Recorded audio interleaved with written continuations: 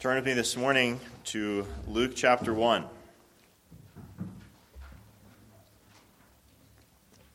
Again, in a couple of weeks, I'll be starting a series on the Ten Commandments. Today, as much of the world particularly remembers the birth of Christ, the incarnation, we turn to Luke chapter 1 to consider part of that story of the birth of Christ, of the coming of Christ. So I'm going to read verses 26 through 56. Luke 1, hear God's holy, infallible word. Now in the 6th month, the angel Gabriel was sent from God to a city in Galilee called Nazareth, to a virgin engaged to a man whose name was Joseph, to the descendants of David, and the virgin's name was Mary. And coming in, he said to her, "Greetings, favored one, the Lord is with you." But she was very perplexed at this statement and kept pondering what kind of salutation this was. The angel said to her, "Do not be afraid, Mary, for you have found favor with God. Behold, you will conceive in your womb and bear a son, and you shall call him Jesus. He will be great and will be called the Son of the Most High, and the Lord God will give him the throne of his father David. He will reign over the house of Jacob forever, and his kingdom will have no end." Mary said to the angel, "How can this be, since I am a virgin?" The angel answered and said to her, "The Holy Spirit will come upon you, and the power of the Most High will overshadow you, and for that reason the Holy Child shall be called the Son of God. And behold, even your relative Elizabeth has also conceived a son in her old age, and she who was called barren is now in her 6th month. For nothing will be impossible with God." And Mary said, "Behold, the bondslave of the Lord, may it be done to me according to your word." And the angel departed from her. Now at this time Mary arose and went in a hurry to the hill country, to a city of Judah, and entered the house of Zacharias and greeted Elizabeth. When Elizabeth heard Mary's greeting, the baby leaped in her womb, and Elizabeth was filled with the Holy Spirit. And she cried out with a loud voice and said, "Blessed are you among women, and blessed is the fruit of your womb. And how has it happened to me, that the mother of my Lord would come to me? For behold, when the sound of your greeting reached my ears, the baby leaped in my womb for joy. And blessed is she who believed that there would be a fulfillment of what has been spoken to her by the Lord." And Mary said, "My soul exalts the Lord, and my spirit has rejoiced in God my Savior, for he has had regard for the humble state of his bondslave. For behold, from this time on all generations will count me blessed. For the Mighty One has done great things for me, and holy is his name. And his mercy is upon generation after generation toward those who fear him. He has done mighty deeds with his arm. He has scattered those who are proud in the thoughts of their heart. He has brought down rulers from their thrones, and he has exalted those who are humble. He has filled the hungry with good things and sent away the rich empty-handed. He has given help to Israel his servant, in remembrance of his mercy, as he spoke to our fathers, to Abraham and to his descendants forever." And Mary stayed with her about 3 months, and then returned to her home. We'll end our reading there. I was reading a while back, it was a few years ago in the Atlantic, in the journal, not the ocean, an article titled "Fancy Starbucks Drinks and the Special Snowflakes Who Order Them." And it was about the really uniquely American phenomenon of infinitely customizing our food orders, and how it reveals something of our narcissism, probably. The article begins, "It's been said there are 87,000 ways to order a drink at Starbucks." In fact, Starbucks has recently been advertising themselves. There are 170,000 ways now to order a drink at Starbucks. It says you've got your non-fat milk, full-fat milk, soy milk, coconut milk, espresso shots, all the different flavored syrups, some of which are sugar-free, whipped cream, iced, hot, or extra hot if you've got a Kevlar tongue, different sizes, different roasts of coffee, and on and on and on. Along with Starbucks, Burger King is probably the most obvious example of this phenomenon, with its famous "Have it your way" slogan. And then skipping down the article a bit, it connects this to the fact that, as it says, American culture is notoriously individualist. This craze of mass customization makes people feel both unique and catered to when they're able to have it their way. It's a desire within our hyper-industrialized food system to have something that feels like it meets my personal taste profile. People can personalize their order at Starbucks or wherever else. They can also purchase whatever weirdly precise flavor of chips they prefer. For example, it says barbecue, honey barbecue, sweet southern heat barbecue, hot and spicy barbecue, and mesquite barbecue are all available from Lay's. Some fast food chains even have secret menus, which offers even more options and a supercharged opportunity to signal just how special you are for knowing about them. Now, of course, the point is not there's anything wrong with customizing your food order, your Starbucks drink, but the author is pointing to the uniqueness of that phenomenon to some degree as an example of the individualism of our present culture. Really, it's related to what our society values in many ways. In other realms of life, too, it's encouragement to follow your dreams or be all you can be, or the promise you can be anything you set your mind to. Promises have led to a lot of devastating despair. But a narcissistic desire for everything to be just the way we want it to be clashes with the kingdom of God. It clashes with the example of Mary that we find in this passage here. And I hope we'll see this morning that God's announcement to Mary set her on a drastically different course than she might have had in mind for herself, for her life. A more demanding, a dangerous, costly course for her life in obedience to God. I think God would have us say with Mary in verse 38, "Behold, the bondslave of the Lord. May it be done to me according to your word." And Mary's faith, of course, anticipates that of her son, the obedience and resolution of Jesus, who she would carry. So my hope this morning is that you'd be encouraged in Mary's example to look to the fulfillment of that in the Lord that she was privileged to carry. It's only in and by the coming of Jesus that we can have that confident, resolute faith in God, one that's not centered on ourselves, but willingly receiving life and calling from Him, for Him. So look at number 1 in your outline, in your bulletins there, and consider the unlikely honor for Mary that this was. Think about the enormous privilege and honor that it was, that Mary was asked to carry, to give birth to raise the Son of God. Maybe we're too familiar with the story to really feel the weight of that. There's no higher honor imaginable for a human than what Mary was asked to do. It's an enormous honor, responsibility. In all societies have titles of honor, ways they show honor and respect for various people or positions. Of Your Majesty or Mr. President, Your Honor. Look at the exalted language for Mary here. To some degree in the way that the angel addresses her at verse 28, "Greetings, favored one." Also in verse 30, "You have found favor with God," but especially in Elizabeth's words to her, verse 42 first, "Blessed are you among women." The sense of that really is you are the most blessed woman of all in the world. Verse 43, "How has it happened to me? The mother of my Lord would come to me." The mother of my Lord. Quite incredible statements to be made all of a sudden to Mary. We see Mary's response to this in verse 29. She was very perplexed at this statement. Kept wondering what kind of salutation, what kind of greeting is this? She doesn't fully understand. How could this be my calling? The more one reflects on God's choice of Mary, the more perplexing it is, I think. Incredible and unexpected. God is choosing someone to carry and to birth into the world, to protect, to teach the Messiah, the Son of God, the God-man. So what do we know about Mary, this woman that God chose for this role? Well, Mary's from Nazareth.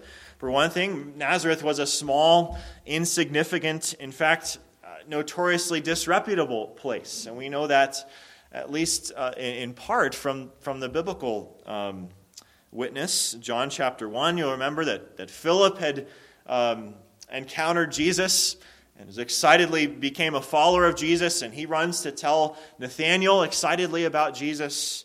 We found the Messiah, and what does Nathanael say? Can anything good come out of Nazareth? That's quite an opinion of Nazareth. Certainly, if you were going to groom a new ruler for maybe a new republic or a revolution or something like that, you would want that person to have training and visibility and influence from the beginning in a place like New York City or Los Angeles. Not a backwoods town that if it's known for anything, it's known for negative things. But that's really where Mary is coming from. Secondly, Mary's a woman, of course. We talked a few weeks ago about the fact that women were thought little of in that time, that society. Patristic society in a very negative sense, unbiblical sense. Women were not educated like men. They were segregated in worship from men. Even though it's already, so she's a woman from Nazareth. Thirdly, even though it's already likely given where she's from, Mary is poor, it seems. In verse 48, she says of herself, she speaks of her humble state, and that's not speaking of her humility of heart, but her humble situation. She's poor, and she's engaged to a village carpenter. This isn't likely to change her circumstances in that way. Kent Hughes summarizes at this point. He says, Mary is basically a nobody in a nothing town in the middle of nowhere. Fourthly, Mary is young, probably extremely young by our standards. A book, Jerusalem in the Time of Jesus, that the author estimates that the average age of betrothal of a woman in that time and place would have been 12 and a half. So betrothal was basically like engagement, only it was even more binding than what we would consider engagement to be. So 12 and a half would be the average age. 13 and a half would be the average age for marriage about a year later. So it's likely, very likely, Mary was 12, 13, maybe 14 if she was extraordinarily old. Says a lot about what we expect of our kids at certain ages, but it was extraordinary in that time. She's very young. So she's a poor, very young woman from Nazareth. Martin Luther comments on this. God might well have gone to Jerusalem and picked out Caiaphas' daughter, who was beautiful and rich, clad in gold embroiderment and attended by maids in waiting, but God preferred a lowly maid from an inferior town. So it's a perplexing, maybe unexpected choice, but it's only unexpected from a human perspective. This is who God is. This is how God works. He displays his power and glory through unexpected people and circumstances over and over and over again in the scriptures and in history. He exalts and uses the poor. He uses those who are humble. He brings down those who are arrogant or powerful or wealthy. And that's really the theme of Mary's song, her poem that we have here. Verse 46 and following, what history knows as the Magnificat. That's a word from the Latin translation, the ancient Vulgate translation of the Bible. We don't find that in our English Bible here. But there are really two themes in Mary's Magnificat, her response to God's call on her here. The first is that God lifts the humble. He lifts the humble. Verse 48, he has regard for the humble state of his bondslave. Verse 50, his mercy is upon generation after generation to those who fear him. Verse 52, he's exalted those who are humble. Verse 53, he's filled the hungry with good things. This is what Mary sees God doing for her, the most unlikely of choice for this role. Mary sees God doing this in her life. And again, this is how God works. And in this case, again, it's intentional on God's part. He's pointing to what his kingdom would be like. It's a kingdom where glory and reward and exaltation come through humility and suffering, willing suffering. A kingdom that's ultimately about humbling yourself before God. Whatever your status or wealth or whatever, you give it to the Lord in service. It's pointing to the king that Mary was called to carry, who would be born himself in poverty, who would live in poverty, who would be a king without an army or without wealth, born to suffer and die. The other theme of Mary's song here is that God humbles the proud. He humbles those who are proud in their brains, their intellect. Verse 51, he has scattered those who are proud in the thoughts of their heart. He humbles those who are proud in their position, their power. Verse 52, he brought down rulers from their thrones. He humbles those who are proud in their wealth. Verse 53, he sent the rich away empty-handed. These aren't the things that earn you a place in the kingdom of God. Again, the sense is not that there's anything wrong with power or wealth or these things, but they are not used in God's service, but for self. And in that case, God brings them down. All selfish use of God's good gifts will be torn down, will be reversed. God will exalt this humble Jesus that Mary will carry. He will offer himself as a sacrifice freely to anyone who will come to him in repentance. And so Mary really gives, through her song here, gives a warning. A warning that this Jesus will not forever tolerate those who arrogantly oppose him, who boast of their own gifts, their own power, who serve themselves. That this king, God's choosing of Mary, and then the way that her son would be an example of that warning to everyone. And we need to take that to heart, apply it to every sphere in our lives. The coming of Jesus, the birth of Jesus, is a warning to nations. Christ will be King of nations. That ought to be terrifying to a nation that's not serving Christ explicitly. Arrogant nations will be humbled. They will be scattered. It's a warning to churches, right? Those churches that come to be proud of their own accomplishments or programs or abilities, influence, numbers, and so on will not have true gospel success. They will be humbled. It's a warning to individuals, to families. It's the humble, the hungry who will be filled, Mary says here. It's not those who are already stuffed on the passing pleasures of this world who ultimately will be blessed.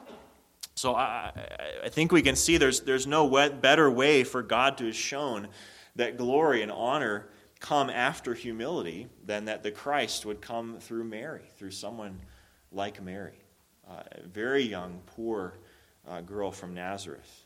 And even though this passage, as all of Scripture and Mary ultimately points to Jesus, I think it's clear we ought to remember, we ought to honor Mary, as this passage does, as the angel does, as Elizabeth does, as the preservation of her song does.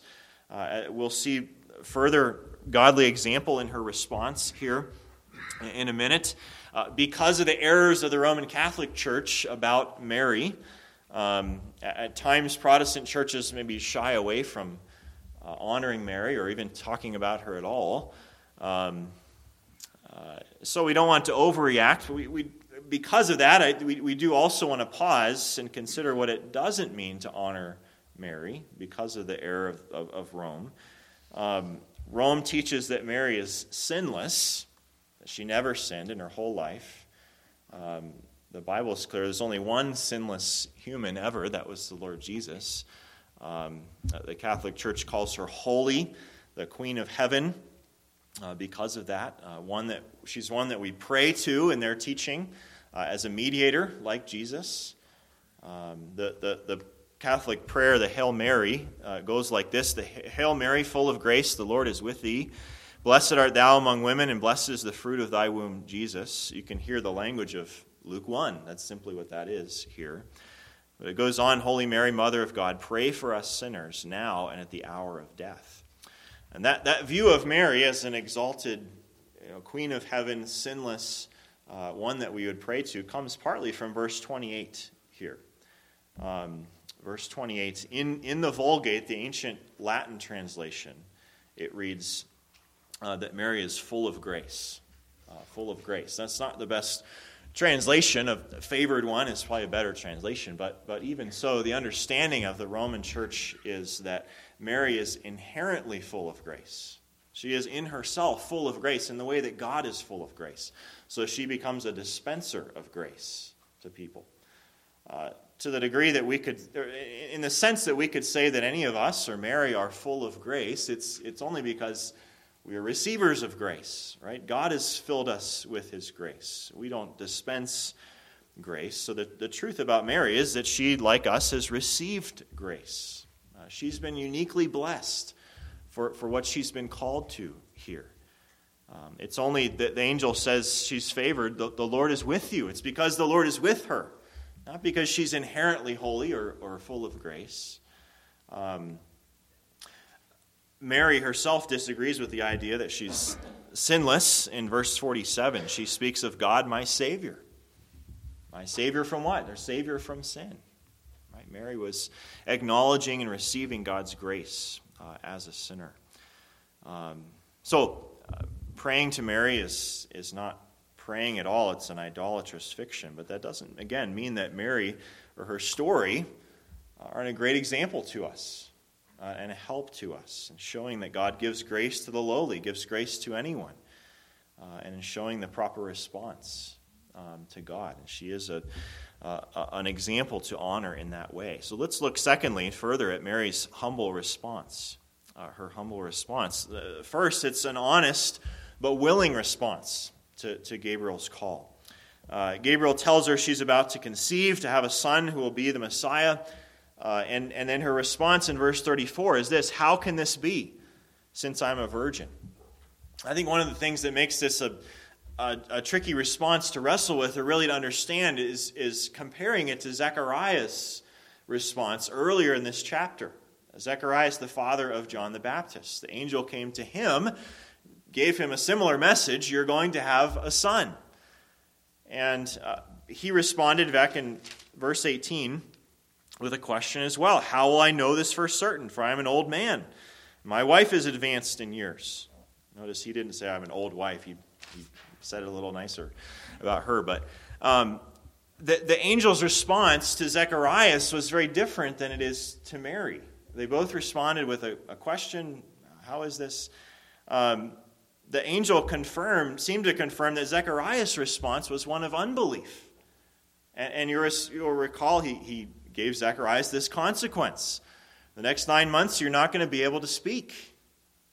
And the angel prefaced that with because you did not believe my words. And so it seems Zechariah's question was, I can't accept this. I can't believe this. This is impossible. It seems we're to understand Mary's response differently. That correctly understood, she accepted that she was going to have a son, and that this would be without a man. And so she asks the angel, how would this be possible? How is this possible? How is this going to happen? As if she's saying, okay, I understand and believe, but what am I to do? How am I to accomplish this? And maybe verse 45 is some confirmation of that when Elizabeth says of her, blessed is she who believed that there would be a fulfillment of what was spoken to her by the Lord. So it seems we're to understand this as a believing question, but what am I to do? And the angel's response in verse 35, the Holy Spirit will come upon you. In other words, nothing. You don't have to make this happen. The Holy Spirit will make this happen. You're to believe and to care for this child then. And for confirmation, the angel in verse 36 tells her your elderly cousin Elizabeth is actually present already, as if to say, hint, hint, you should go visit her and see that God has done this for her already, and she does go visit her. But I think we see that she was not wrong in asking. She was honestly perplexed at what Gabriel was saying, and so she asked a question in faith. And Gabriel doesn't respond by explaining the mechanics of exactly how this miracle is going to happen, as if she could even understand. She was to be faithful in her part, carrying and caring for this child, and God would do what he promised. And we can learn something of a response that we should have to the Lord. We can bring our questions to God in faith.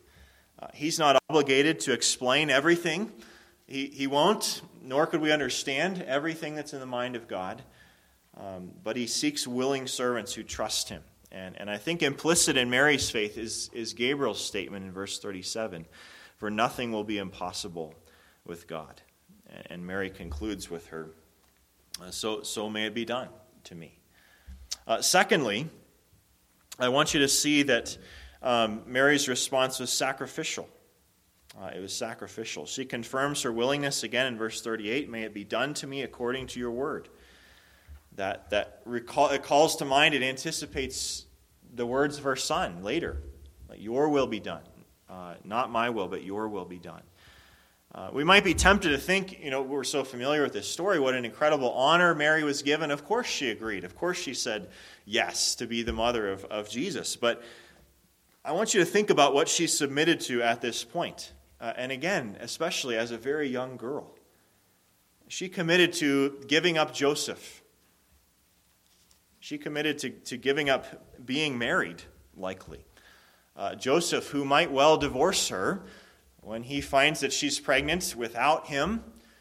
And in fact, of course, that's exactly where the story goes in Matthew chapter 1. Joseph hadn't had the privilege of meeting with the angel. Mary doesn't know whether Joseph will be convinced of her story or not. Certainly they had the conversation. Right? Mary said, an angel came to me, and this is what he said. And Joseph was not convinced. He was planning to divorce her because he didn't believe her. Mary was committing to that. She was committing to giving up her reputation with everyone else in her community who would likely think the same thing, unless somehow they believed her story, her unbelievable story. She was committing to possibly being punished because of what others would assume about her pregnancy.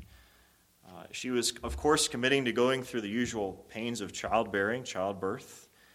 She was committing to enduring unforeseen things she didn't know about yet, to the attempted murder of her child, an exile in Egypt, which again is a very brief part of the story, but it's not like, driving to New Mexico and driving back. It would have been an extremely difficult circumstance. She was committing to enduring the controversy over and hatred of her own son.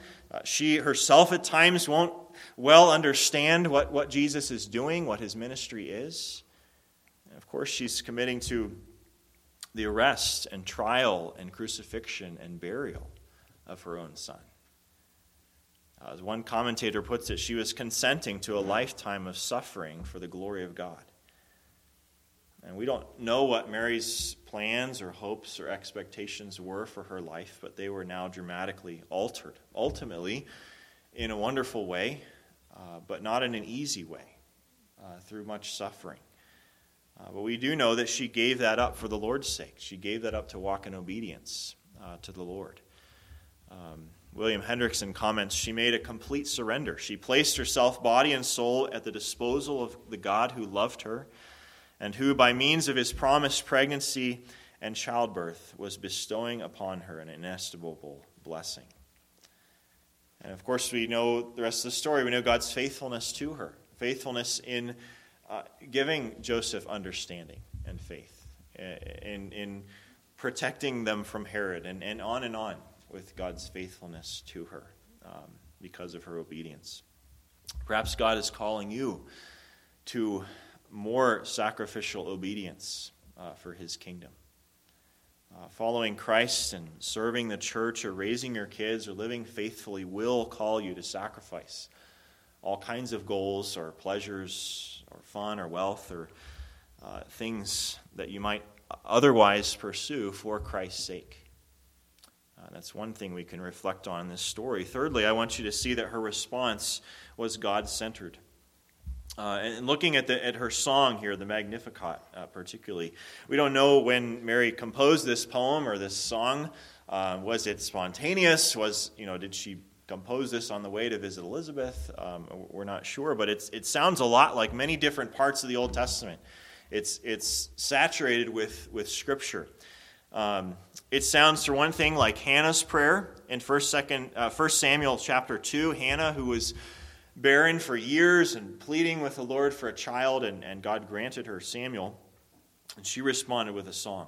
My heart exults in the Lord. My strength is exalted in the Lord, because I rejoice in your salvation. The Lord makes poor and makes rich. He brings low, he exalts, he raises up the poor from the dust. Again, it goes on with really similar themes to Mary's song. Commentators have pointed out that Mary also seems to quote or to allude to Genesis, Deuteronomy, 2 Samuel, Job, Psalms, Ezekiel, Micah, Habakkuk, and Zephaniah. Those are some of the ones that are suggested. And whatever exactly she's alluding to or quoting reflects the fact that Mary has evidently been taught the Scriptures all her life. She's memorized the Scriptures. She's internalized the Scriptures. And so when the time came, she was ready, biblically, to respond to God's great call and blessing and glorify Him. One thing I want you to note about the Magnificat here, particularly her Scripture-saturated praise here, interestingly, she doesn't mention once Jesus. She doesn't mention once her Son, and exactly what it is that she's been asked to do and what she's been promised. She only once mentions herself, and that's just in passing to mention God, to glorify God. The focus of the whole song is God and His glory and who He is. Phil Ryken has this comment. He says, Mary had the godliness to look beyond her gift and praise the God who gave it. Her goal was to show His greatness. She wanted to magnify God, not her own position as the mother of the Son of God. She knew that she was blessed because of who God was, not because of who she was. And the way to show this was not by thinking about what God was doing in her life, but by enlarging her vision to see the majesty of God. And I think there's a lot to reflect on in that too. I think too often my prayers focus inordinately on what I want for God or from God, or what God has done for me, what He's done to me, what He's made me. And those are important things to give thanks for and to recognize for sure in our prayers, but probably disproportionately with the Psalms, with Mary's song, focusing on who God is simply, how He always works, what He's doing, what He will do in the whole world, and not simply focusing on what has He done for me, what does this mean for me, but focusing in our prayers and our praise on who God is. Certainly a larger view of God like this in our prayers goes hand in hand with a humble willingness to serve Him, as Mary had, and trust Him, whatever the cost. So my encouragement to you this morning is that when you're faced with God's call to costly faith, costly service, that you would, a call to be tired or to have less time or money for yourself, or to be ridiculed or underappreciated, to trust Him through sickness or tragedy or whatever it might be, that you would know that He is with you and for you, that you would be called to glorify Him as Mary did, that you would know He's faithful, He uplifts the poor and the downtrodden, and He will reward your humble submission as He did with Mary, even though she didn't know what was ahead. She didn't know all that she was submitting to. And ultimately, as the Lord did for Jesus, whom she would carry, it's not because God lifted poor and humble Mary that we have faith, right? It's because He lifted and exalted your perfectly faithful Savior after He died for your sins, that we can have faith in Him as Mary did. Let's pray together. Father in heaven, we thank You for Your word this morning. We thank You for Your choice, Your unexpected and astounding choice of Mary, and what it teaches us of who You are and how You work, and what it shows us of why You have chosen and loved each of us. We thank You for Your grace to her in giving her as an example to us of faithful response to Your call and glorifying You in response to Your call. We know that she didn't do that perfectly, and that ultimately points to the faithfulness of Christ. And so we pray that You would help us to take these things to heart today, to reflect on them, that responding to Your call, Your costly call in our lives, would be something that we think about this week. And we pray in this in Christ's name. Amen.